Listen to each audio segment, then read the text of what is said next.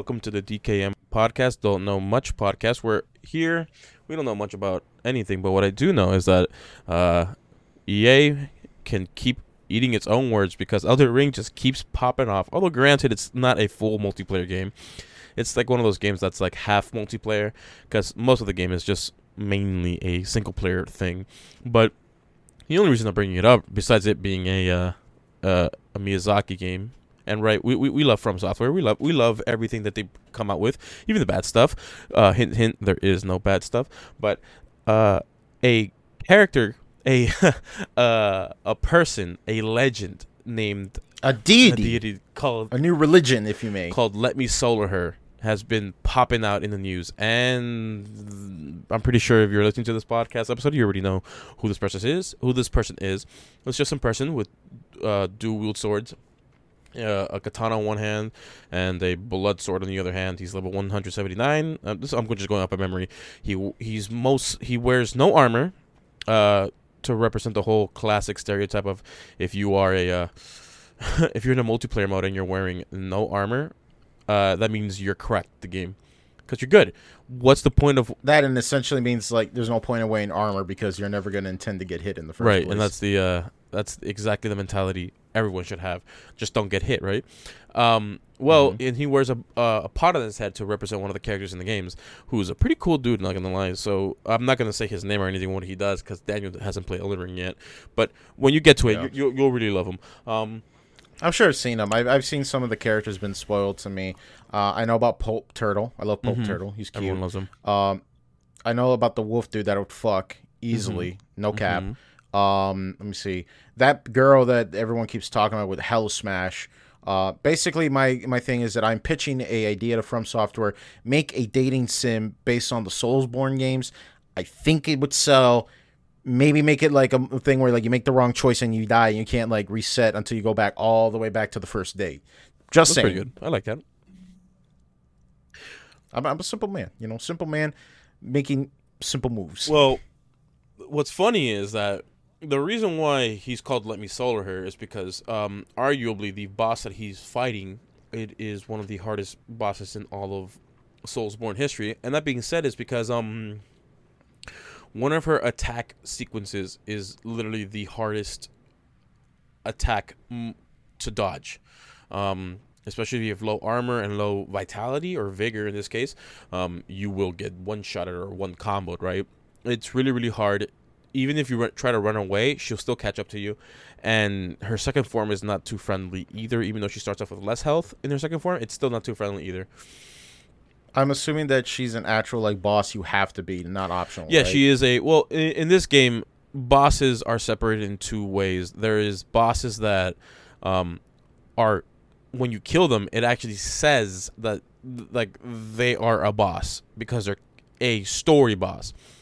And then there's other bosses that are just really strong enemies that have a health bar, have their own little dungeon, have their own little thing, and when you do slay them, they don't have the whole the title of them being a big boss, much like with Bloodborne, right? With Bloodborne, you a nightmare slain, right? There's those who have nightmare slain, and the reason why they say nightmares because they're directly involved in the dream realm and the plot. Like you're actively moving the plot. Like I was gonna use Bloodborne as like an example. Like the cleric beast. Like you go through the entire game, you see a long bridge. Like there's the chapel. Guess I should walk towards it. And like what's that screaming I hear? And then you hear the cleric beast say, "Come on and slam and welcome to the gym." Right.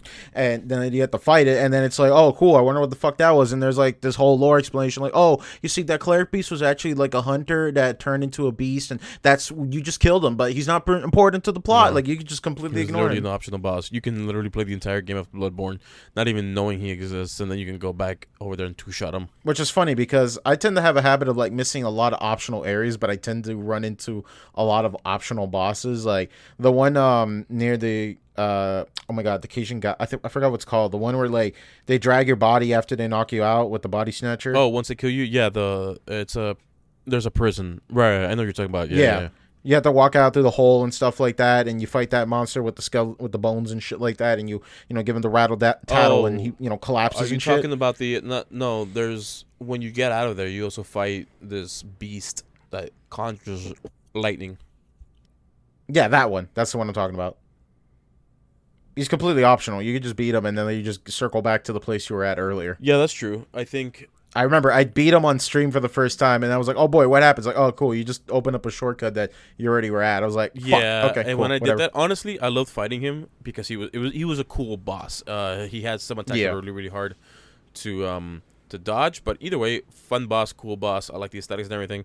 That being said, with Let Me Solo Her, he's fought this boss 292 times unsuccessfully, and once he got the 293rd try, well, he managed to kill her, and he's been helping out a whole bunch of players who he leaves a summon sign there, and then players will summon them. The reason why he picked 179, I think, was because of the level cap, or something else. I can't quite recall why he chose that level. He doesn't want to level up anymore, but all I know is that a lot of people are talking smack about him, because even though she is a hard boss, 292 times, it's kind of bad of a player. Which I'm not trying to, I disagree. I disagree with that. I've never ever.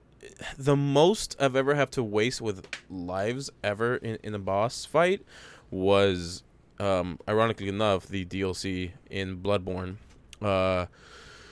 Hunters, yeah, when you fight Ludwig. When you fight Ludwig, yeah. The only reason why it was hard for me, not because the boss itself was hard, it's because it did peanut damage. Because when I fought him, I was already on my NG Plus run, and this was my first time ever playing Bloodborne, and I was the first time ever doing the DLC, and I'm like, oh yeah, might as well, right? And then I was severely underleveled. Severely. I managed to end up killing him, but I was so dang underleveled. It wasn't funny. I managed beating him, and then I had to take a break from the DLC because it drained me from just that one fight being so underleveled. But I ended up beating it later. I can't believe I did that on my first playthrough, though. It took a lot of work. I will not lie. I think I vividly remembered. If we're talking about like Dark Souls bosses, it took forever. I think it took me like a couple days. Yeah. To beat, what was his name? The final boss from Sekiro. Like that one just I remember just being so aggravated. Like that one took me forever. I think the one boss that actively pissed me off was King Allant, or the fake King Allant, spoiler for Demon Souls.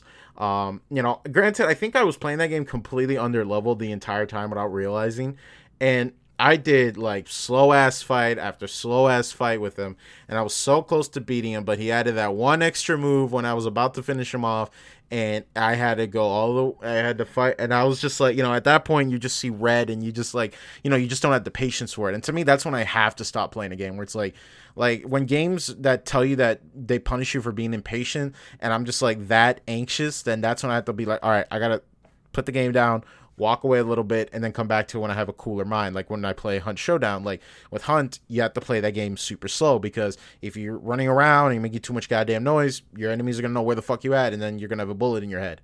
So yeah, that's my thing. But you were talking about earlier, like people were shit talking, saying like, oh, like you died too many times, and that. Look, I'm in the camp that believes, and maybe this is just something that maybe the retro gamers out there might dislike it, but I'm a firm believer that lives in video games are outdated for a lot of reasons. What do you mean lives? Like the idea of like you have a certain number of chances, and then once you run out of chances, you have to start all over from the beginning, or you have to move all the way back from a previous progression. Oh yeah, like Contra and all that stuff. Like Contra, Mario, like all those old games, or even games nowadays. I don't know if games still come out with lives or anything, but I don't know. I think that as game development keeps going, people are finally realizing like, hey, we should probably, put those outdated arcade ideas back in the past, because games don't need to be like that anymore. Because remember, the reason why games had lives and continues and all that shit like that, it was because it was emulating the arcade experience. Right. You playing Contra on the arcade machine is no different than playing Contra on the Nintendo. The only difference is you have the Konami code, right? True. But it's still the basic principle. You start the game up, you press start, that initiates a credit, and then later you play the game with a set number of lives and continues. That's the point, and that's why they circumvented back then with things like passwords and save systems and things like that. And that's why we're getting this new thing about games where it's like lives are sort of outdated. Like look at the new Mario Odyssey, right? When you die in Mario Odyssey, you don't run out of lives, you just run out of coins. 10 coins at best, which don't mean anything in the grand scheme of things. But I think that's a nice balance. You're losing a resource, but it's a resource you can easily reaccumulate. And you brought up earlier that like, oh, but if you died so many times in a boss in Dark Souls, like what does that say about you? Well, look at a game like Celeste. Like that game is fucking hard, and that's not a Souls game. And that's a game that actively tells you like, hey, don't feel bad about all the fuck ups you did or how many times you died. Look back at that number and said, yeah, look, I fucked up this many times, but I learned from those fuck ups and now I beat the game. I get that, but the only reason people are even saying things like that is because I've never spent 292 lives on anything Bloodborne, Soulsborne, even Sekiro related. Does that mean I'm better? No, but like people, that's the thing that people make fun of, right? The whole meme of getting good, right? That's the staple of the Souls series, right? It's just getting good, learning to be better. But 292 times, this is the first time I've ever heard anyone take that long to beat anything. But then again, how many people actually count their deaths though? That's what I'm saying. Yeah. But 292, I don't know. I think that's just sort of like elitist. Like I'm sorry, I didn't mean to cut you off. There's this YouTube content creator named Yang Ye, and he fought one of a really hard boss in Demon Souls naked. And in Demon Souls, with this boss, you can fight him at any time once you pass a certain point. He's optional to fight him at a certain point, but you're supposed to technically go up to his lair when you're a little bit more at a higher level, right? And well, he just went there naked with a club and low leveled, and he just said screw it, and he did it. It took him 170 something tries, even though he is decent at the game. That's a challenge, not being at the level you're supposed to be at in Elden Ring, if not higher, to defeat this one boss. I'm not trying to bring him down. All I'm saying is that people are bashing him in one thing, and in that regard, like, 292 times, yikes. That's probably the amount of times I've died to a boss throughout the entire game of whatever game they're playing. So yeah, but what would you do? What would happen if, let's say, in this hypothetical, let's just say you're playing a Dark Souls fight, you just can't get it, and then later you just hit that 200 cap. Do you just like put the game down? Like, well, no, of course not. I can't do it. No, of course not. I can't do it, man. You know what? Got to trade the game back in. Not. I can't do it. It's just the I mean, like, yeah, joke. It's shit talk on the internet. People are always going to be the first ones to say that. Well, if I was playing, I would have beat him on the first shot. Like that's the shit talking. And the whole thing about like Dark Souls get good, I think people misinterpret it. I don't know. Maybe that's just me. I'm not the voice of the community. Hear me out. Hear me out for a minute. I think when people say get good, I think they mean it towards people that can't beat the game, and then they just say, well, I can't beat the game, so the game needs to accommodate for me and make an easy mode for it. Thus, people... No, hear me out. Hear me out for a minute. I have said time and time again, whenever these like articles came out about like, oh my god, Dark Souls needs an easy mode, it needs for accessibility, it needs to be this and that, and it's like, well, there's a point of limitation where it's like there's, what you want for accessibility, and then there's also creative intention, right? And there's also a lot of balancing issues and things like that. There's a myriad of reasons why these Souls games do not have a difficulty selection whatsoever. But generally speaking, whenever I hear the term get good, people will bitch and moan and complain that, like, yeah, I know what you're going to say, Marcos. Like, oh, but, people make fun of it and say, like, oh, you can't beat a Dark Souls boss. That's not what I mean. No, the get good meme predates what you just said about the whole article saying the game's too hard. The get good meme came specifically from PvP. Well, that too. I'm well aware of that, but I'm talking about like when people usually address it towards like game journalists. That's like what I'm referring to. Sure, but that's not just for game journalists. That's even for PvP or even PvE, where even people who stream any Soulsborne game, they get spammed with get good when they die to a boss. It's not so much yeah, I know. Look, I'm not trying to like minimize the term, but I think that what I've always interpreted get good, call me as pretentious as you want, but the way I look at it is just people saying like, well, just get better at the game because like the game isn't meant to accommodate you. And what I mean by that is because like I've seen this time and time again where games that initially were difficult then become too accommodating to the player rather than the player accommodating towards the game. You know what I'm saying? Yeah, that's true. But even then, like, that's the whole point of get good. Just be better. Just don't. Yeah, get I hate. know. It's shit talking at the end of the day, but I always I, take it I as think like, you're reading too hard hey, into it, and you just got to get good. I probably am reading too deep into it. Maybe I'm just like associating with like other games as well. Yeah. But that's just how I always just interpret it. It's just, to me, it's like we're in 2022 and there's people who still bitch and moan about that, and I'm just like, well, I don't know what to tell you. Either you get good at the game or you don't buy it. I don't know what else to tell you. People who like legitimately buy Dark Souls games and complain of them being too difficult, like, I don't know what to tell you. These games are not like sugarcoating it for you. That's like getting mad at the what's this game called?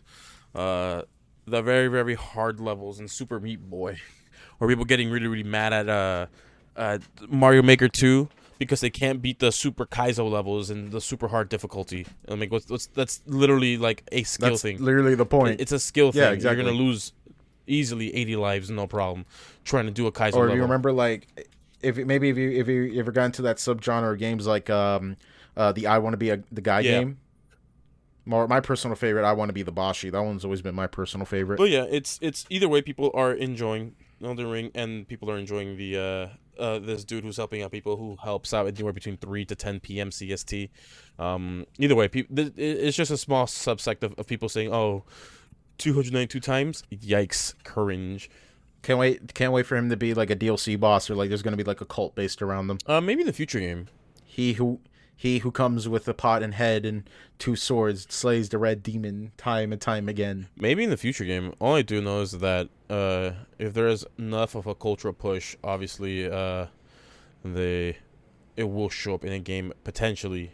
Who knows? All I know is that people have been enjoying this. It's bringing a nice light to Elden Ring, which didn't even need it in the first place because it's already a great game, as it is already. Yeah. But at least we all have our common deity. Which, speaking of, when it comes to PC and even PlayStation, Elden Ring's been doing a lot better when it comes to like frame rate issues and all that stuff. So people have been going back to it now because, well, 1, it's a fun game, and 2, no more frame rate lag and freezing screens because of all that. Whatever software issue was happening with Elden Ring. So yippee on that. So you should get on that, Daniel.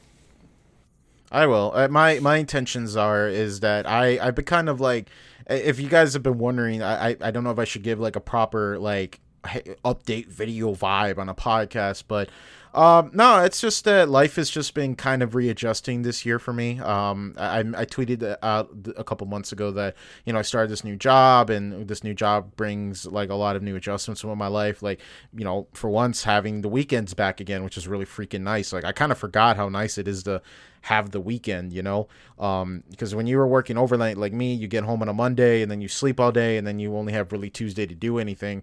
It's kind of nice to be like, oh shit, I have like, you know, I get off of work on Thursday, I can sleep on Thursday, I'm awake on Friday, which honestly that's bullshit because I slept all day today because I was just really tired. But you know, I just been kind of like getting adjusted to a lot of new things. But one of the main reasons why I've been kind of like been AFK off of like the internet scene was also because I've been working on this like YouTube video for like, I want to say a couple weeks now, more like actively. I've just been recording a lot of gameplay footage over the months, and now I'm like almost done with the scripting process. So my intention is to work on the editing and the video production side of things this weekend. And you know, that's just what I've been kind of doing, is like far as creation wise. So I'm not just completely sitting with my thumb up my ass. But also another thing is though that Marcus and me were talking about earlier is that I am in desperate need of a computer upgrade. I have been rocking this 2080 i7 build for, God, I don't know how many years now. It's been a hot minute. And long story short, it is starting to show a little bit of its usefulness. You know, I still play like legacy titles just fine and most games just fine, but even older games that are getting like newer updates and stuff are practically unplayable for me. I am like dropping down to like the 60s and 70s and some, even in some severe cases down to the 50s in certain games at 1440p, that I'm just like, okay, this isn't working. This isn't like, this needs to change right now. But when you're like gonna have to upgrade the processor, you might as well just build a new computer at that point, because you got to get a new processor, you got to get a new motherboard, you got to get the new RAM to support the motherboard and the RAM. You might as well get a new fucking power supply, and then at that point it just snowballs like, yeah, fuck it, you might as well just, you know, build a new computer at that point.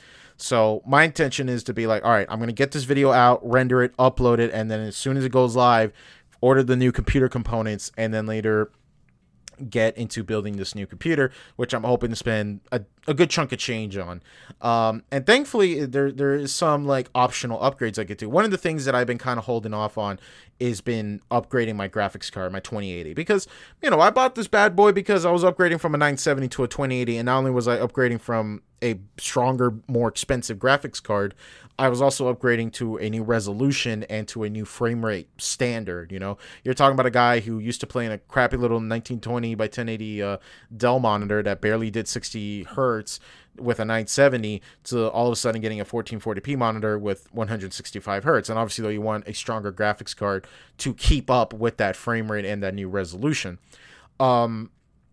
So I've been playing like a lot of older games and even games that I, used to play just fine with. I remember like vividly, I wanted to upgrade my old FX 8320 processor to an i5 because I wanted to play Battlefield 1. And then for a short time, I couldn't play Battlefield 1 even with my i7 because they updated it with something with the newer processors in mind or some bullshit like that.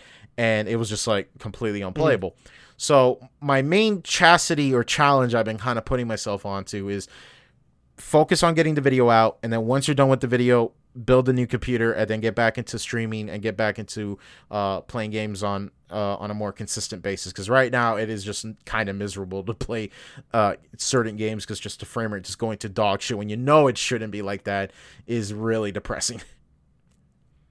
So one of the reasons why I brought that up, though, is also because I think it's been pretty heavily marketed, at least to me, as someone who doesn't really look into graphics cards as much as I used to.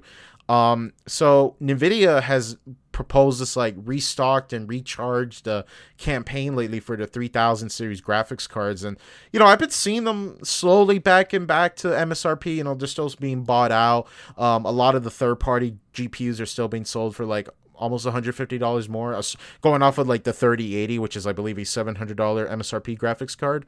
I'm still seeing them almost to the 1K territory, but that's sort of interesting though, because on one hand it's like, oh, that's cool that newer graphics cards are being more accessible, but on the other hand it's like, well, why are they restocking them if isn't by this time the 4000 series is coming out?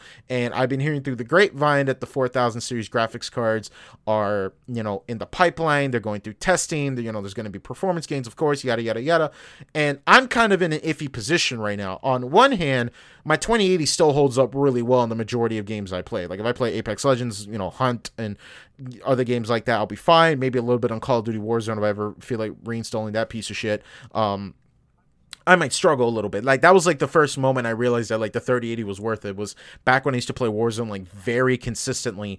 Back when Verdansk was still the map.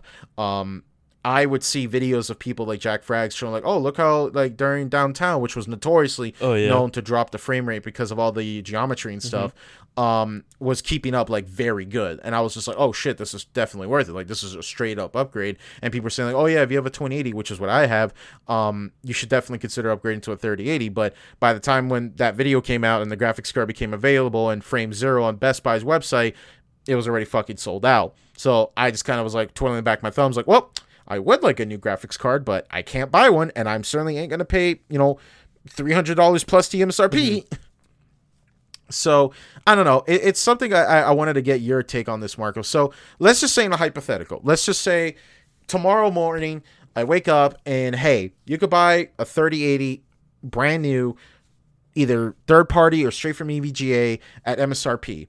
And you have the foresight, and you know that in 1 year's time, the 4000 series graphics cards are in the way. Would you take that plunge or would you wait?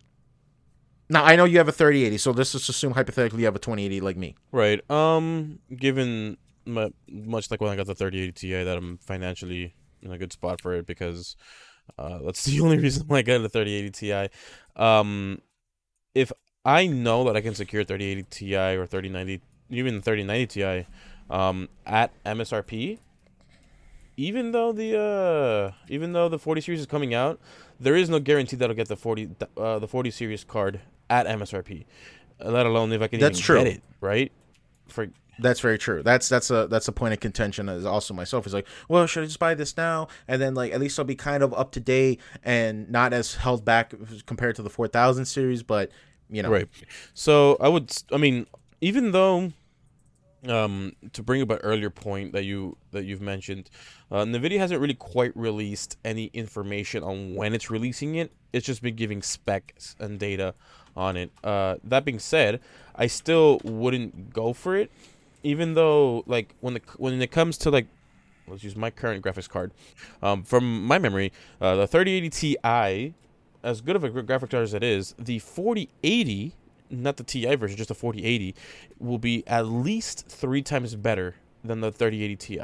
I'm not sure what that exactly means. I don't quite recall the data that they use. I don't quite recall the testing that they did. All I know is that it's 3 times better. Do with that information what you will. All I know is that it was meant to be, obviously it's new gen stuff, so it is going to be better, much like with DDR5 is like blowing DDR4 in performance out of the water, right? So that's one thing that you should really look forward for or to from new gen stuff. So I would stick with the 3080 Ti for now. If the 4000 series is literally around the corner and they release the date saying, oh, it's coming out December of this year, right? Hypothetically speaking, I would still keep my eyes out for a 30 series card in your situation, just because it's more financially feasible and probably less of a headache, because I don't want to like constantly wait for what do you call this, for sales to come out, for drops to come out, for a new egg shuffle to come out, and in the hopes that I can Inventory, get it. Yeah. But the 30 series will still be out, and honestly it'd be cheaper too if all I had was a 20 series card, which I'd rather not deal with if that's the case, especially since you will need to get a new, well, essentially everything. So, yeah.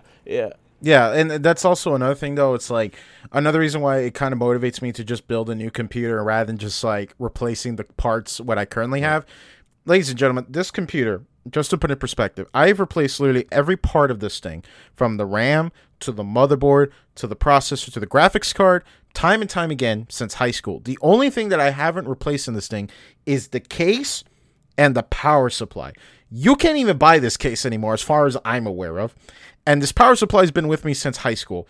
I am living on the edge of danger at this point. Well, is it that thing should have been of case, or is it just like, is there a newer model? That model, Right. that model in particular, you just can't get it. Yeah, that makes sense. I don't even know the company that makes this case is even in the fucking market But anymore. honestly, is the case something that you really have to replace? I'm not saying like Yes. out of necessity. I'm talking about like, Not really. No, very true. But that's just my point. It's just like, if I already replaced everything in this thing at the first place, what difference does it make to just get a new case as well? right. You know what I'm Given saying? my case, Like I've managed to fit a 7790, a 970 to a 2080, a new 3 processors at this time, all like at one on the same exact build. And like there was like a meme I used to saw like in a PC build subreddit where it's like, oh, when you first open up your computer and then when you put everything back again, you always get left behind with one extra screw. Yeah. That's the kind of thing where it's like, man, at some point you're just going to start running out of screws. And then if you're like, have to buy a whole bag of like case screws, you might as well just buy another case. And the reason why I say that, though, is because, obviously I want to be a streamer. That's what I know I've been really pushing behind on, because I just been, realizing that, what, I need to do something different. This only just being a streamer thing isn't going to cut it anymore, especially with the new platform I've decided to stream on. I have to make video content and shorts and other things as well. But eventually, I don't know if you know about this, Marcos, the idea is that when you're kind of like more of a, I want to say a pro streamer, not a pro competitive. Well, you kind of are competitive, but basically speaking, the end game as a streamer, if you're like super serious, is that you want to have a dual PC streaming setup, right, where one computer does all the gaming and then the other computer does all the streaming thing on the side. Course. It is a fucking headache and it's a mission to get worth, but I am well aware that I'm not going to do that the moment I build my new computer, which is why I'm going to get like a fairly good processor from the start. But I do intend on doing that at some point, of just going completely brand new. When I build this new computer, I do plan on eventually at some point in my lifetime, hopefully sooner than later, I do plan on doing a dual streaming PC setup. but not as soon as I build that new computer, because that's going to take a whole other time of planning and processing and all that other junk and as well. But that is something I will consider in the moment. I'm just putting that out there for people wondering, like, oh, but why does Danny need to have two computers? Like, well, that's the reason. In the meantime, though, I could use this thing as a server. I could put it in the living room as a computer in the living room. Right. I don't know, but it's still going to have a purpose. I've considered creating a server PC that doubles as a. It's mainly going to be a server PC that doubles as a streaming PC if I want to do streaming, but it's going to be like state of the art server PC, and maybe even renting it out, the server itself, but mainly just to run like typical games that I can. What's this thing, like Minecraft, Terraria servers, all that stuff. So yeah, it's one of these things where I'm just like, maybe. I will say though, I just went against it only because, like, I don't think I'm there yet. Not financially speaking, but like the urge to be there. Because like if you don't have to do it, then don't right, do of it. course. So like I don't think it's that necessary for me, and it's still there. I picked out a cute case for it, a cute everything for it. It's gonna be pink and black, and I like it. Nice. I like it. But either way, I still don't think I need it at the moment. I'm not like that desperate for a computer or a second computer, because dude. My current setup with everything at max and multiple tabs open on Chrome, like, and this is just using Chrome whenever I feel like it. This computer, its RAM, its GPU, its CPU usage doesn't go that high, relatively speaking, and nor does the temperature. Since we were just talking about cases, my case fits 10 fans, 3 on top, 3 at the front, 3 on the side, and 1 in the back. And given how my my setup is, my case can support 3 140mm fans, which if I ever want to upgrade my fans, I just upgrade it to a 140mm.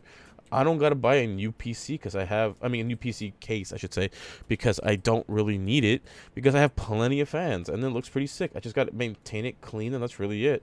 But that being said, like, the computer itself doesn't get hot. I actually could give like a really good example of like why you shouldn't do it. Years ago, I was really fascinated with the Plex server thing. And for those who don't know what Plex servers are, it was like this idea is like you build a little computer that would just host all your movies that you downloaded, legally, and you would just host it through a Plex app, because it was a convenient thing. Like, this is before like when there was 50 different streaming services back then, and the idea was that, like, oh, if you have a DVD of a movie you really like and you want to rip it and have it into a digital copy, and you want to access that movie wherever you want, you would rip the movie, put it into a hard drive, and then that hard drive you plug it into a computer that would be always on and running as a Plex server, which it had a purpose. It was kind of convenient knowing that, like, oh, if I really like a movie a lot, I could just buy the Blu-ray, rip the Blu-ray, put it on a hard drive, and then I could access it through an app at any time, like Netflix, without having to pull out the Blu-ray, or I could watch it wherever I want. And there was a time where I did all the research and I wanted to do it because it was a fun hobby. And I had this case, and it was this neat little fridge ass case, right? And I was putting everything together. I was really scratching my head, and there was this moment, this like light bulb clicked in my head. I'm like, no one is going to use this thing other than me. So I had to like shyly go to Amazon, put a bunch of refund requests in, and shipped every piece one by one back. And then now I'm only stuck with this case that's sitting in my closet for some reason, just sitting there with nothing in it. I don't even think I have the screws for it or anything. And it was just one of those moments where it's just like, you know what? This is something I don't need to do right now, or probably ever in my lifetime. I'm just going to give up on that, which I should have done that before I committed and bought all those computer parts.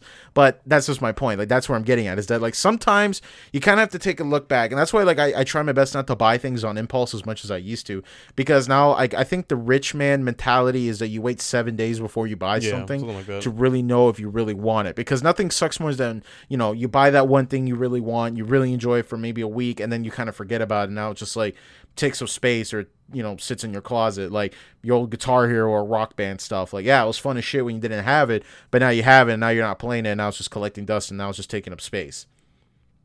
And that's just like the mindset that I try to have, is that like I try to think like super far ahead and be like, what is something that's like neat, but something that is going to have like purpose for years to come, Right. And it's one of the things that really stopped me from like getting a second PC, is because like, why do I need the infrastructure to be there if the infrastructure isn't really going to be used to its full potential? It's like one of those things where like, hey, I want to make an electric car company, but in order for it to be like truly successful, I need to build the infrastructure of charging stations all throughout America or all throughout certain major cities. Like, do you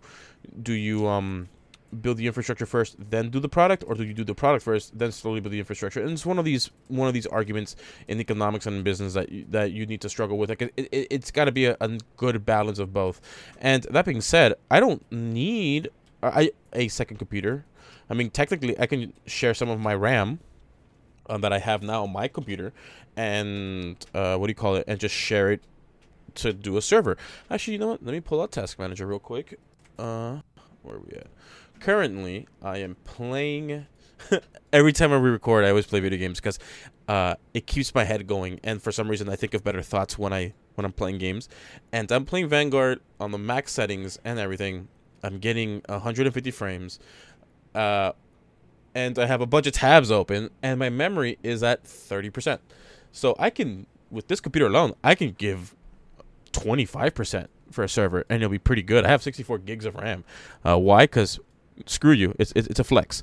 So that being said, I'm like, I don't. That, ladies and gentlemen, is what's called a flex. A flex moment, right? So I'm like, I thought about it. I'm like, do I really need it? I have a beast of a computer that I spent a good amount of chunk of change on it. I don't really need it. And going back to your situation with the whole 30 series versus 40 series card, honestly, if it shows up to your doorstep and it's already ready to be used, might as well just have what you got and not pull any hairs. Like, with a lot of people in this podcast with PS5s, my throat's a little scratchy. Sorry about that. But yeah, it's one of those things where you need to like, I know when to bet, know when to roll the dice, because it's not optimal or efficient, I should say. And we should clarify, we're talking about as people who already have graphics cards. For you guys out there that are trying to build a new computer nowadays, hey man, start praying to some deities, because you are fucked in no way, shape, or form. I feel nothing but pity for you guys. You guys are screwed out of your ass right now, because, we're talking about as people who are lucky to still have, like, fucking graphics cards. It's like a bunch of people like sitting around all day and be like, hey man, I really like the Mercedes, but I really want that new Lamborghini. I heard it runs a little bit faster. Like, yeah, it sounds like really pompous as fuck, where it's like, damn, these two guys already got, cars. Meanwhile, I'm still riding a fucking busted up bike with one of the wheels is fucked up. Like, we're just talking about from a perspective of someone who already has a computer and already has a graphics card, because man, nothing is more depressing than, like, the other day I was watching, like, what's a good $1,000 PC build? And, like, they didn't even put a graphics card in there. And I'm like, how did it come to this point? Like, holy shit, that is depressing as fuck. I went through almost a year without a graphics card when I first built my computer, and it was fucking miserable. Oh, yeah. It ran great. Like, as far as, like, using Windows and shit like that, to me, as a kid who used a shitty Windows Vista computer up to that point, like, being able to boot up Windows 10 and not have any issues with it, well, Windows 7 at that point, that was already a fucking miracle. But, like, being told that, like, oh, yeah, dude, like, once you get, like, a graphics card, now that's when your computer starts doing cool shit. And I'm like, all right, bet. And I bought, like, a cheap $80 graphics card, blew my fucking mind. Well, let me help you out with this real quick, right? So, with regards to, nowadays with $1,000 build computer here, it has no GPU. That is fine and all. However, inflation's a thing, and obviously it affected the computer business all the more. Yeah, that's why they didn't put one, because, like, I remember, like, early. I'm sorry, I don't mean to interrupt you, but I remember when early on, when people were trying to do like $1,000 builds or like builds in general on like YouTube, like very basic shit, right? Like, oh, $600 build or $700 build. There's always like this asterisk that they have to put there, like, oh, I'm going to refer you to this graphics card if you could get it at this price. Right. And it's like, good luck. Let me bring up an interesting point that I heard about the other day. Now, I don't quite recall which states have this, but it is a nice thought experiment nonetheless, right? So let's just say in the 1980s, 1985, right? A state passed a bill, right? It went through the House of Representatives, it went through the House of, it went through the senators, it went through the governor, and then it went through the Supreme Court of the land, and I mean of that state, where in 1985 it says if you steal $1,000 worth of anything, you'll get hit with a felony theft, right? And that's the threshold they got hit with, right? And I think, it was New York. It was New York, $1,000. In New Jersey, I believe it was $200. In Texas, I think it's $2,500, right? So, cool, right? But let's stick with the New York example, right? It's considered, you get a felony theft if you steal over $1,000 or more in anything, right? This was in 1985. Now, $1,000 worth of stuff here in 2022 is worth different than it was in 1985. It is currently worth the buying equivalent, the purchasing power of $1,000 from then. It's worth $2,648. But the law still says $1,000. So people are getting hit with felony charges for stealing $1,000 worth of stuff, which should go with inflation. I know this is a side subject, but it's something that did interest me, that people don't really look at inflation. It's like, look at now how people are buying cars back again. It's like, I bought this car for $15,000 in 2015, and they're offering me the same amount of money back. And I'm like, it seems that way because, we're having car shortages here because of the chips and stuff and car parts. It seems that way, but the purchasing power of today's money isn't the same as in 2015. So, that being said, with your build, $1,000 build nowadays, no GPU, and the only integrated graphics that the thing has is in the CPU. It's funny that it has no GPU, but I mean, you gotta play the game that we've been dealing with, especially with the cryptocurrency game. GPUs have been going up, and they just still go up because, well, it's it's what makes the market move, the crypto market, the crypto world. So it is what it is.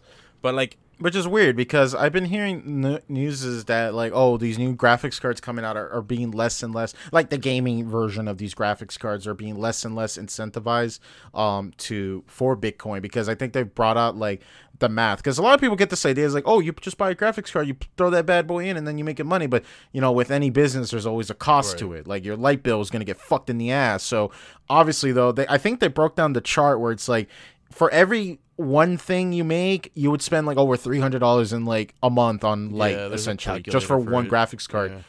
So basically, this is what makes it interesting, because it's like, should we point the finger at, because back in the day, the common cause of like the unified agreement, like why graphics cards are so expensive. I'm not talking about the 30,000 GPUs. I'm talking about like the 2000 series GPUs was, okay, it was Bitcoin. I still vividly remember this. I was so I call it like the most sadistic form of me ever. But I remember I was sitting in school one day, and I was mad. Granted, I was a mad fucking dude and when I was in college. I should have wrote a grunge album at that time. There was a kid right next to me, and he was keeping tracks of a shitty little Bitcoin. And I remember just seeing like the Bitcoin thing was just going down, and he was trying to buy a graphics card around that time for that purpose. And I remember him being so fucking mad about it that he was just like, oh man, I can't make any more of my coin because of this shit. And I was like, man, I'm so happy you can't do that. Fuck you, man. I've been wanting to get a new graphics card for a while, and now you pricks like you are the reason why I can't do that. I did do mining for a bit, and funny enough, I won't say how I did it, but I did use I did not have to pay for electricity, so cool. I paid for a lot of hamsters to power my computers. Yeah, so obviously, I think it was in Europe or maybe Canada. So one thing that police tend to do is they would patrol around neighborhoods with infrared cameras. And one thing that you see common in houses that are growing cannabis is that light bill super high, and it's always hot, given that the lamps are always on, need to stay on in order to maintain a proper and efficient growth cycle of the cannabis plant. That being said, police can use this, at least in the U.S., can use this as jurisdiction to like, hey, this place is hot, always on with electricity, right? Mm-hmm. There's it's always, I think I know exactly what you're talking about. Right. Yeah, I remember hearing about. So there's this place, I can't remember if it's in Europe or in Canada, where they were getting very, very. Let's just say Russia. That's probably a safer bet. Or maybe bet. Russia, right? Where they got a similar thing where like, hey, we think there's weed being grown here because electricity, heavy amounts of electricity, heat, and everything. Well, they're busting the door, expecting to find lots of cannabis plants in this like shed type of thing. Yeah, and when they open it, it's a whole bunch of freaking graphics cards, and it's just so funny. All you hear when they open the door is a whole bunch of fans spinning, and it's funny. Whoever's operation that is, it's hilarious. And the only reason, one of the reasons why those are broken down, is because they were basically stealing your electricity because they were connected to a power line. So, yeah, it's kind of like when you go to shitty neighborhoods, like people just like steal power from other people's houses. Yeah, which is why you should it's kind of like that. Should really pay attention to your Wi-Fi, your internet, and your electricity and how much you actually use. It's not that hard. A lot of plans nowadays tells you how much electricity this should take per year. Yeah, and you should just do the math and you're like, oh, this is how much I should use. Whatever. But it is quite funny with the crypto market that. You need to, which is that's the thing though. Where do you draw the morality of the situation? Like, do you I think a lot of people generally agree that like NFTs are stupid and people don't like it, and that people who like flex about it and be like, oh, look at my funny monkey picture, I make millions of dollars on my monkey picture. Yeah, we're over here, we're doing 9 to 5. Some idiot just sold a freaking monkey picture for $400,000, and yeah. Because some other idiot decided to buy it for $400,000. Like that's the thing I'm getting at. But like, where do you draw the line? Because maybe it's because I've been watching too many Wojak meme videos or something. Like Wojak quits his job to become a day trader and all that kind of shit from like Millennial Thinker and stuff like that.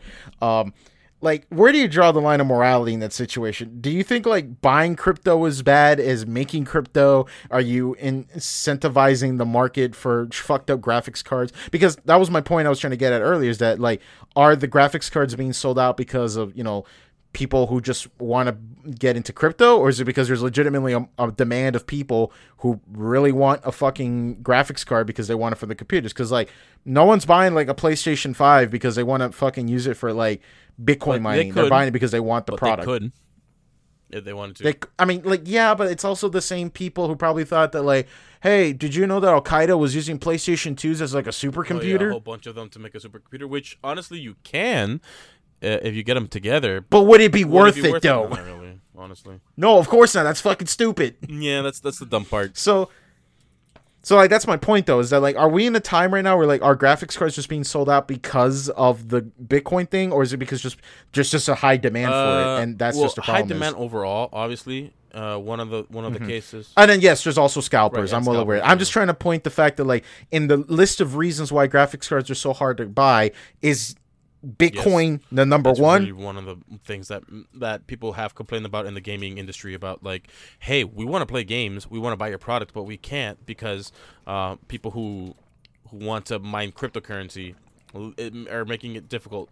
And I'm pretty sure in our last episode, or even the one before that, I've mentioned that even graphics cards developers or manufacturers are looking into creating cards that were meant for mining and meant for gaming. Gaming. Given what functions they can perform better for gaming and functions that can perform better for mining. And that seems cool. That seems great. But obviously, this has been a big issue.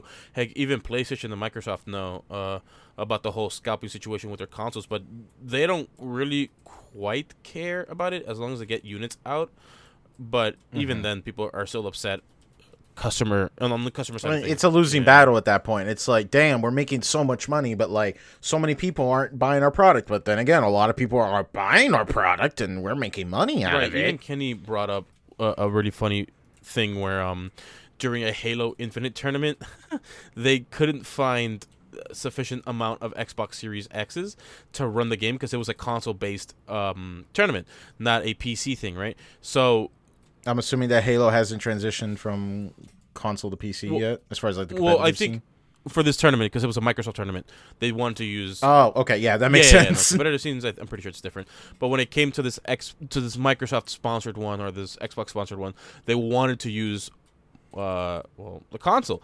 And given the current state of the world with the Xbox and new gen consoles, is this 9th gen consoles that we're in? Man, that's crazy. So this is a Microsoft run, and but you know what Xbox is it? But this was run by Microsoft. Microsoft or Xbox, one of the two.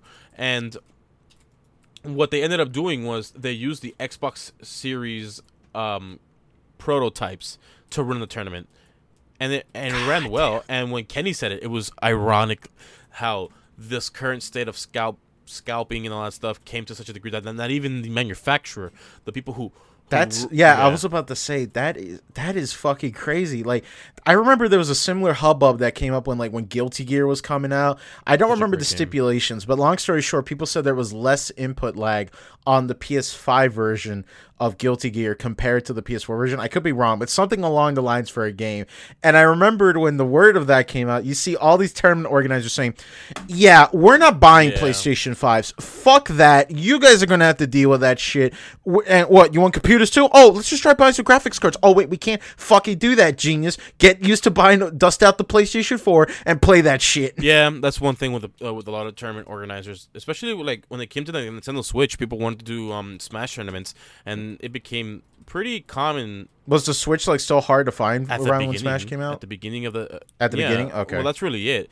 Once things started evening out, it wasn't even just the beginning as well, just the console itself, but the issues that came with the console, the inherent problems that the version 1.0 Nintendo Switch had that gave people a lot of headaches. It's this market of high demand, but the supply is very, very. It's just never gonna keep up. Right. It's just impossible. And I remember hearing like the hubbub about like people suggesting, like, well, what if the Steam Link becomes like the new standard for tournaments and stuff? And I don't know, I mean, it could be, but how long until that becomes like super hard to buy and stuff? Which is still kind of crazy to me that like that the Steam Link has been out for a while. Mm-hmm.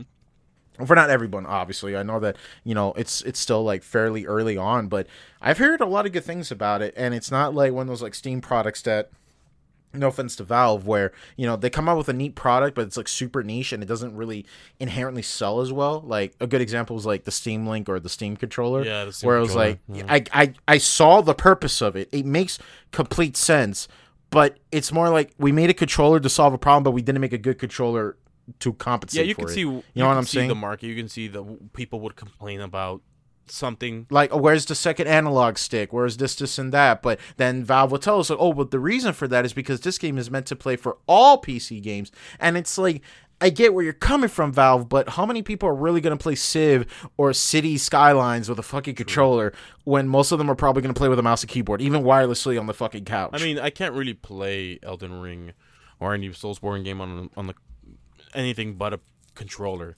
So I mean, yeah, but that's what the Steam controller was meant for. It was meant for like a controller for all games, even if they don't have controller support. That's true. And even considering like I would love to own one for the history of it, but I've seen video after video of these people saying like, yeah, this controller's decent for $40, but for an extra $5, you could get extra $10, you could get a 360 and it's just as good. Right, and not even that, like even the PlayStation 5 controller feels phenomenal. It feels great in your hands, and I don't think the only controller I would actually buy just because of how it feels, if I want to splurge the money on, and Kenny can attest to this because he loves getting the elite controllers every time they come out with a new version. Kenny does have a lot of Xbox stuff, which is pretty cool. But like the elite controller feels really, really good. Like it feels nice. But is it worth the $150 though? $250 even. Yeah, like that's the question. Like, look, I mean, if all you do is play, I'm even stingy on like doing custom controllers on a GameCube controller. I don't even play Smash Brothers. I would just, like that meme where like Marge Simpson is just like, I just think they're really neat. Like that's me with custom GameCube controllers. Like, yeah, I don't play Smash even remotely competitive, and no one's gonna see this controller other than me. But I think it looks really neat. Which sucks that Panda stopped doing their whole. You know how they were making controllers, GameCube controllers, custom GameCube controllers that would cost $100, and it comes with everything. It came with a lot of goodies that you would get. Like it would cost $250 to get it from a typical controller shop or whatever, a custom controller and all that stuff. The reason why they stopped is because there was going to be some shipping issues when it came to their Chinese market. Well, I mean, the Chinese supplier. So it's pretty cool that they refunded everyone's money because they couldn't guarantee the what do you call this? They couldn't guarantee everyone's order to make it a market, essentially. Yeah, and it's cool that they were humble enough to like return everyone's money because like, hey, we can't commit to all the people who put money down, so we got to return everything. And then once things get better, we'll start it up again. But yeah, controllers. I mean, a lot of people have been playing Warzone. PC players have been playing Warzone with controllers because aim assist. So imagine having a better machine to run Warzone, and then you just use the added benefit of having aim assist. You have widescreen support. You have a bigger screen, FOV slider. You have better frame rates, better fidelity, and some cheats, and basically, right? But then you have aim assist, and that really just makes it so unfair for people who are just. And now we have like the whole age-old debate: should cross-platform include console and PC players? Should we do this and that? It is a fucking can of worms. The only reason I say yes, I just want like it's just because get good. That's really it. I don't know. I don't know. It's a little more complicated than that, Marcos. But that's just my take. I've never had an issue going up against aim assist people. Oh, I do. I've plenty of problems with it, but that's a whole other can of worms. But yeah, going back to like the Valve thing, I was just making a point of it. Is like Valve hardware usually comes out very rarely for a specific niche. Like a good example is right here on the top of my on my bookshelf. I have a Steam Link just sitting there. I was so fucking excited to buy this thing. I drove miles to get one at a GameStop when they were penning these machines out on the dollar. I think these things were originally for like $20. I bought it for like $6 or $5. I had to drive all the way down to Bayside Mall to get it because it was the only place available at a GameStop. The only thing is I lost the power supply, so I got to find a replacement. But I did try it out, and it works. It is pretty cool being able to stream Dark Souls 3 when it was still the new Dark Souls at the time through an Ethernet cable from my computer in my room all the way down to the living room, which kind of defeated the purpose of ever getting like a living room PC, which has always been a fascinating thing. Like, I don't know if people still make living room PCs anymore. Yeah. Back in my day, that was... back in my day, that was, like, a cool thing to have. Like, you wanted a thing that could do all the streaming, but also could do gaming.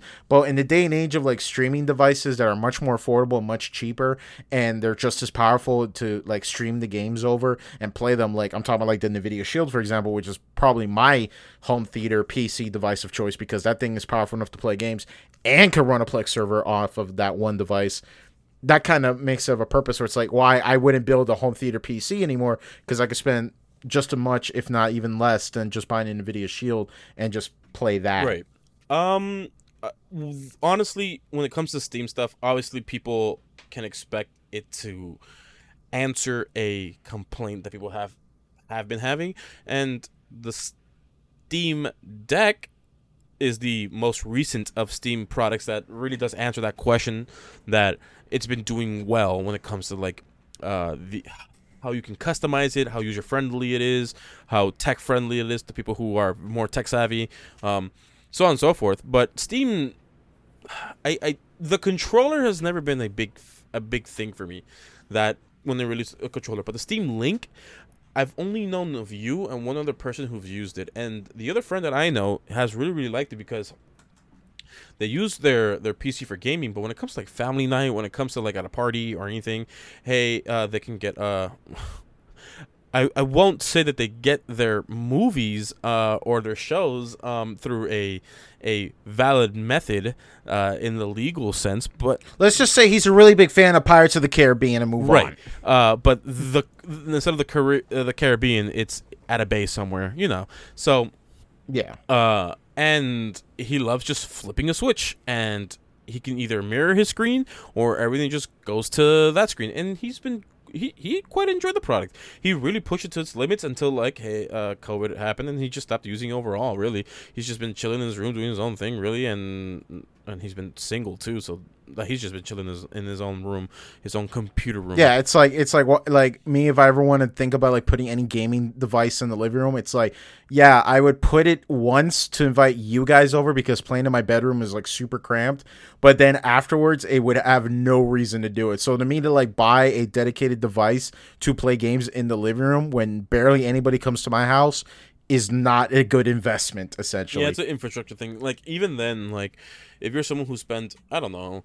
we've seen those TVs at Costco that go upward to like $3,000, and if you spend money on that and you want to watch a quality video or with a entertainment home theater system, and you spent upwards of $5,000 or more on just your TV setup to have the fullest experience, sounds, everything. Every time you watch a NFL game, you can hear the farts coming out of every player because of how crystal clear your audio is and how just very, very efficient at all this. And you could smell the man ass. You could just smell it. Just experimental technology, but you could just smell the man ass. And you have 16K TV that you can see the sweat dripping out of their neck from like 100 yards away. You could just taste basically. it. Just completely basically. taste it. Yeah. And like only then will I say like, hey, I'm going to use my Steam Deck to stream my PC to my TV, just to watch a movie or something, because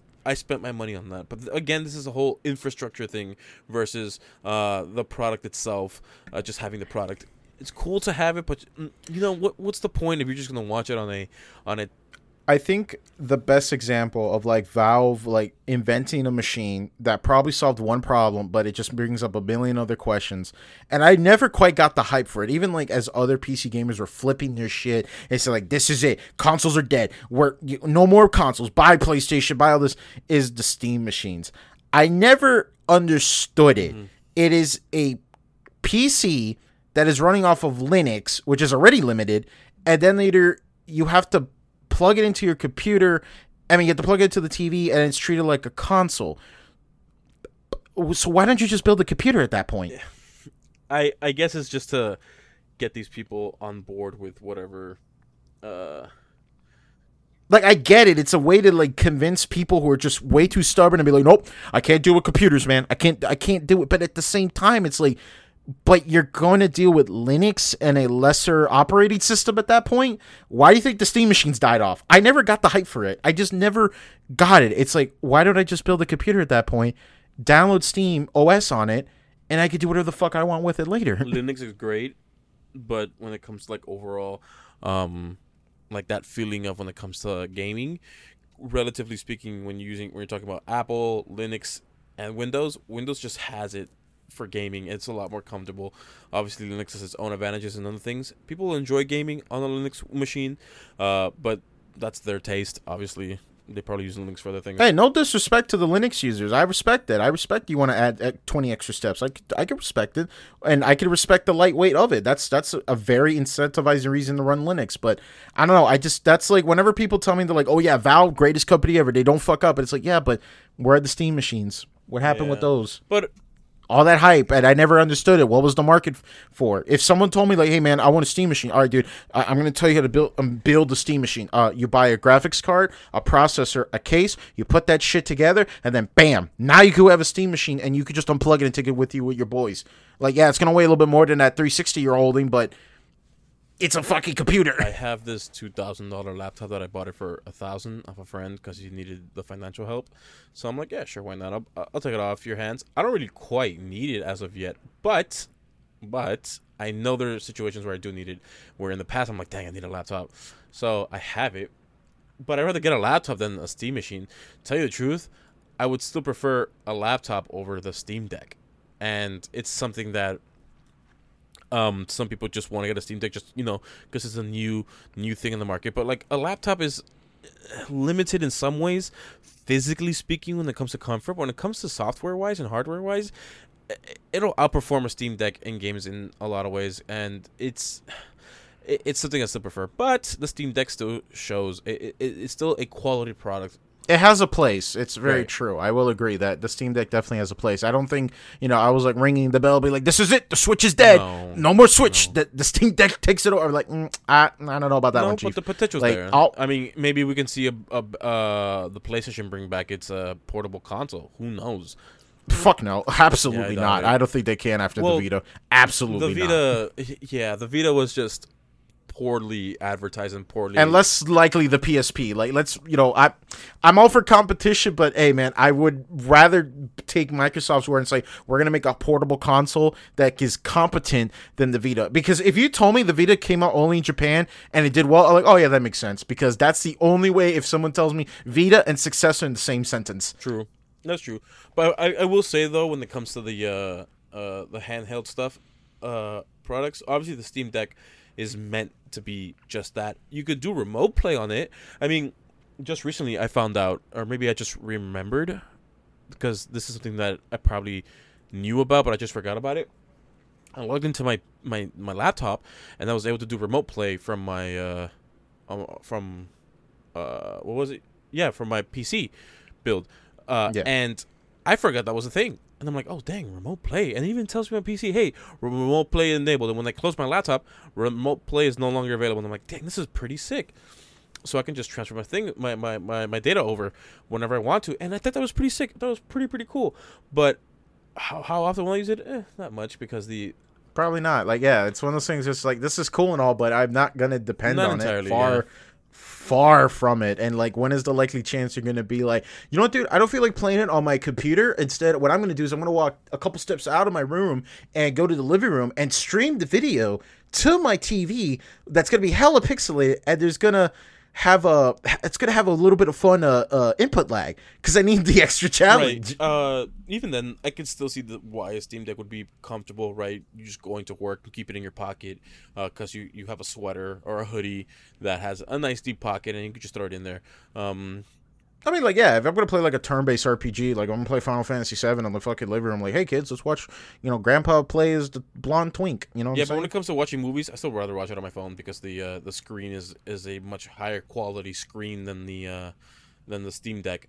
Which is weird. I used to have a rule that I didn't want to watch movies on my phone, but then after a while, I just said, fuck it, I'm never going to have a chance to watch it, so I just start watching movies on my phone. Your overnight job, and your job mostly being nothing most of the time. Well, no longer doing overnight, but now in my current job, I still sneakily try to watch shit on my phone. But yeah, I think we should just start wrapping up real quick. But I just want to ask you one question, Marcos. Are you excited for the Sonic Origins collection? Yes, only because of the widescreen support. But there's mods out there that exist for that. But oh yeah, if there's a thing called Sonic. Mainly, I was excited because of Sonic 3. There's a great Sonic remake called Sonic Air or Angel Island Remastered like or Revisited. Yeah, I think it's something like that. Angel Island. Yeah. It's really good. It is really, really good. I'm excited because to me the remaster does look really well. I know a lot of people have really got pissy about the different tiers because, like, I don't know, man. Anytime like a game comes out and there's like a tier list of like, like the Ubisoft like Ordinary Edition, Gold Edition, Silver Edition, Ultimate Edition, and then it comes with like this chart of all the extra content added. Let me translate that for anybody who's a fan of Ubisoft games. The regular game is going to go on sale in a week, and probably it's going to go down to $40. The Gold Edition is going to cost $60 in a week. The Silver Edition is going to cost $65, and then it goes from there, right? Because I don't know anybody who buys a Ubisoft game day one at launch for $60. If you do that, you should not have a credit card with you for a week and tell me the same fucking answer, because I don't know how anybody could buy a Ubisoft game and be like, yep, $60. And not regret it. Given this whole thing, especially with EA, does the same thing where, like, hey, if you buy this edition, you'll get these goodies. But if you get this edition, you'll get these goodies, but not those goodies. And then you buy this edition. To be fair, though, nothing will top the collector's edition of Mass Effect Andromeda. A collector's edition that came with so much shit, but doesn't even come with the fucking game.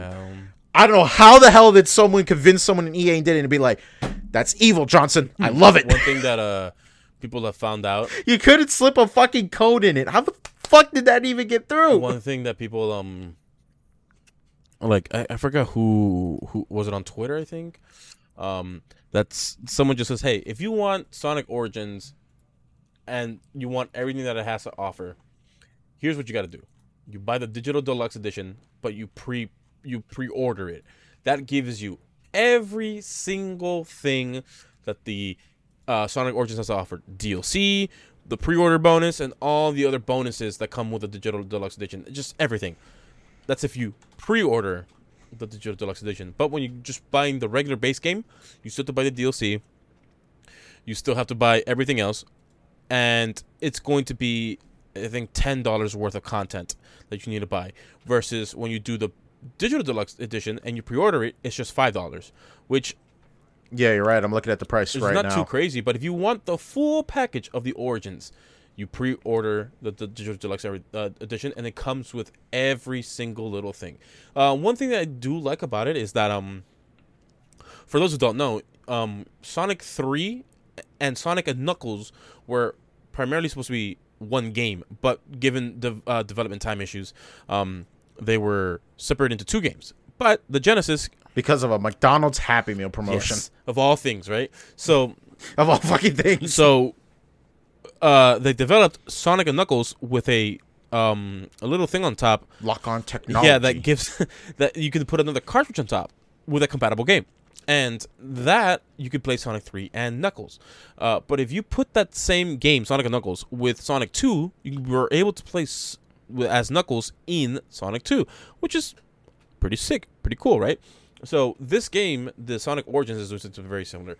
I'm glad that Sonic CD, which I still think is an amazing classic. I just like to imagine some fucking kid who's like, man, gee whiz, this is really fun. What if I put Sonic 2 on this thing? Holy shit! It's Knuckles! Knuckles. So yeah, it's Knuckles. 4 games. It's 4 games remastered. No, redone. Now, here's the question. Will they put the original soundtrack of this game? Is the main thing I'm mostly fascinated about Sonic 3. I don't know. I'm pretty sure you know about the Michael Jackson connection with Sonic 3 and Knuckles, theory, right? It's never been confirmed. Well, no, it's dude. I feel like that it's so blown the fuck out. Where it's like, yeah. But it's like, how the fuck? Why can't 2 people just come and agree? Say yes. No, it's a fucking mystery. Now Michael's dead. Now we'll never fucking know. Because of NDAs. Because it's not. I know, but it's not Michael Jackson the person. It's Michael Jackson the entity, the business that. No, it's Brad Buxer, the guy who worked on it, but he also made a song called Hard Times, which is literally just Ice Cap Zone, and it's actually a banger of a song. Not gonna lie though, but man, that's just always been a thing that as a kid. I remember like playing Sonic 3 on the PC version that had that really weird like MIDI format version of the song. And then, I thought like, oh, then that makes sense. They just replaced the music. And then when the Sonic 3 beta dropped a couple years ago, and then we found out like, holy shit, it's the PC songs the whole time. So does that mean it had to be Michael Jackson who did it? What the fuck is going on? And then you just realize like right when that realization happened, now it's when like Sonic 3 is like completely offhand. Like, oh, now we can't release it because now we have all this fucking problems to deal with it and shit, right? It's sort of the same thing where, like, in a similar note where, like, Miss Pac-Man isn't getting his re-release. I don't know if you noticed this because I play a lot of Pac-Man now. Did you notice that, like, Miss Pac-Man doesn't get released as much? Yeah. And you know why, right? Miss Pac-Man was originally just a ROM hack of Pac-Man that a bunch of college kids did, but it was like really good. So what happened was that Midway, who was the distributor of Pac-Man at the time in America on the arcades, they said, you know what, fuck it. Rather than suing you guys into the ground, we're just going to go ahead and buy the game out of you outright. And then Namco had this like shaky ground. Where it's like, okay, so it's technically ours, right? But there's always been that like hint that apparently the people could sue the shit out of Namco. So that's why they just played safe and like, all right, you know what, fuck it, Miss Pac-Man, fuck that bitch. We're just going to release Pac-Man because only Pac-Man now. That makes sense. So, yeah, I'm just excited if they... I don't know how the fuck they're going to do it. I doubt it. I think they're really just going to put the original tracks at this point. I think they're going to just said, fuck it. We can't get sued at this point. Let's just put the original music in. Which is funny because the PC tracks actually sound not as bad if you listen to it a Genesis font than if you weren't listening to a MIDI font. But it was just a weird detail that like we would have never found out about this until one guy managed to find a beta ROM of Sonic 3 and then connected the dots. True. And honestly, when it comes to like the audio or at least the music, if it's the original or a different kind, to me it doesn't quite matter because you can always just mod the original stuff in there. I mean, even the GTA Trilogy Remastered Edition, whatever it's called, the Definitive Edition, people have mods where they put the original songs that were in the old school games back in this whole Definitive Edition, which is still a piece of crap, by the way. So yeah. Yeah, or like when they retroactively patched in a thing to remove Billie Jean from Vice City on Steam. Yeah, oh no, they did. Oh, let me just put it back in. Yeah, or they did the mod where they brought back in San Andreas the one mission that made it a rated A game. The hot coffee mod and stuff like that. That's what it was. So yeah, but I'm looking forward to the hype that it's going to bring to the Sonic community. Obviously, the Sonic movies is doing that very, very well. And this is going to be another classic Sonic game. Like with Sonic Mania, it's going to be another classic game that hopefully revitalizes the old school and the new school market when it comes to, or the scene, the new school and old school scene of players. We just want a Sonic Mania 2, please. Just give me another Sonic Mania 2. Look, I'm interested in Sonic Frontiers, but listen, if that game's a massive piece of shit, and then you told me, like, at the end credits, oh, Sonic Mania 4 is coming out, Sonic Mania 2 comes out, all right, cool, that's fine. It was worth playing that piece of shit. At least we're getting a Sonic Mania 2. Right. So, I'm just looking forward to it. I'm hoping... And besides, consider that this is being made by the same guys who made Sonic Mania. Oh, really? Yeah, I'm not... Yeah, nice. Christian Whitehead is working on this. I didn't know that. Yeah, so it makes sense. And that's like the main thing, like people are saying, like, but why are they charging all these different tiers? Long story short, they realized that, most of this work has probably been done like years ago after the mobile ports and stuff. So they're probably like, okay, how do we squeeze some money out of this to justify people to buy it? And then that's why they made the digital deluxe edition and all these other confusing shit. So my best advice, judging from the Steam page alone, if you're going to buy this thing, just buy it now, pre-order it, get it out of the way, and just get the digital deluxe edition because it's just $5. And at that point, you might as well get all the content. True. And especially these cutscenes. These animated cutscenes are so fucking good.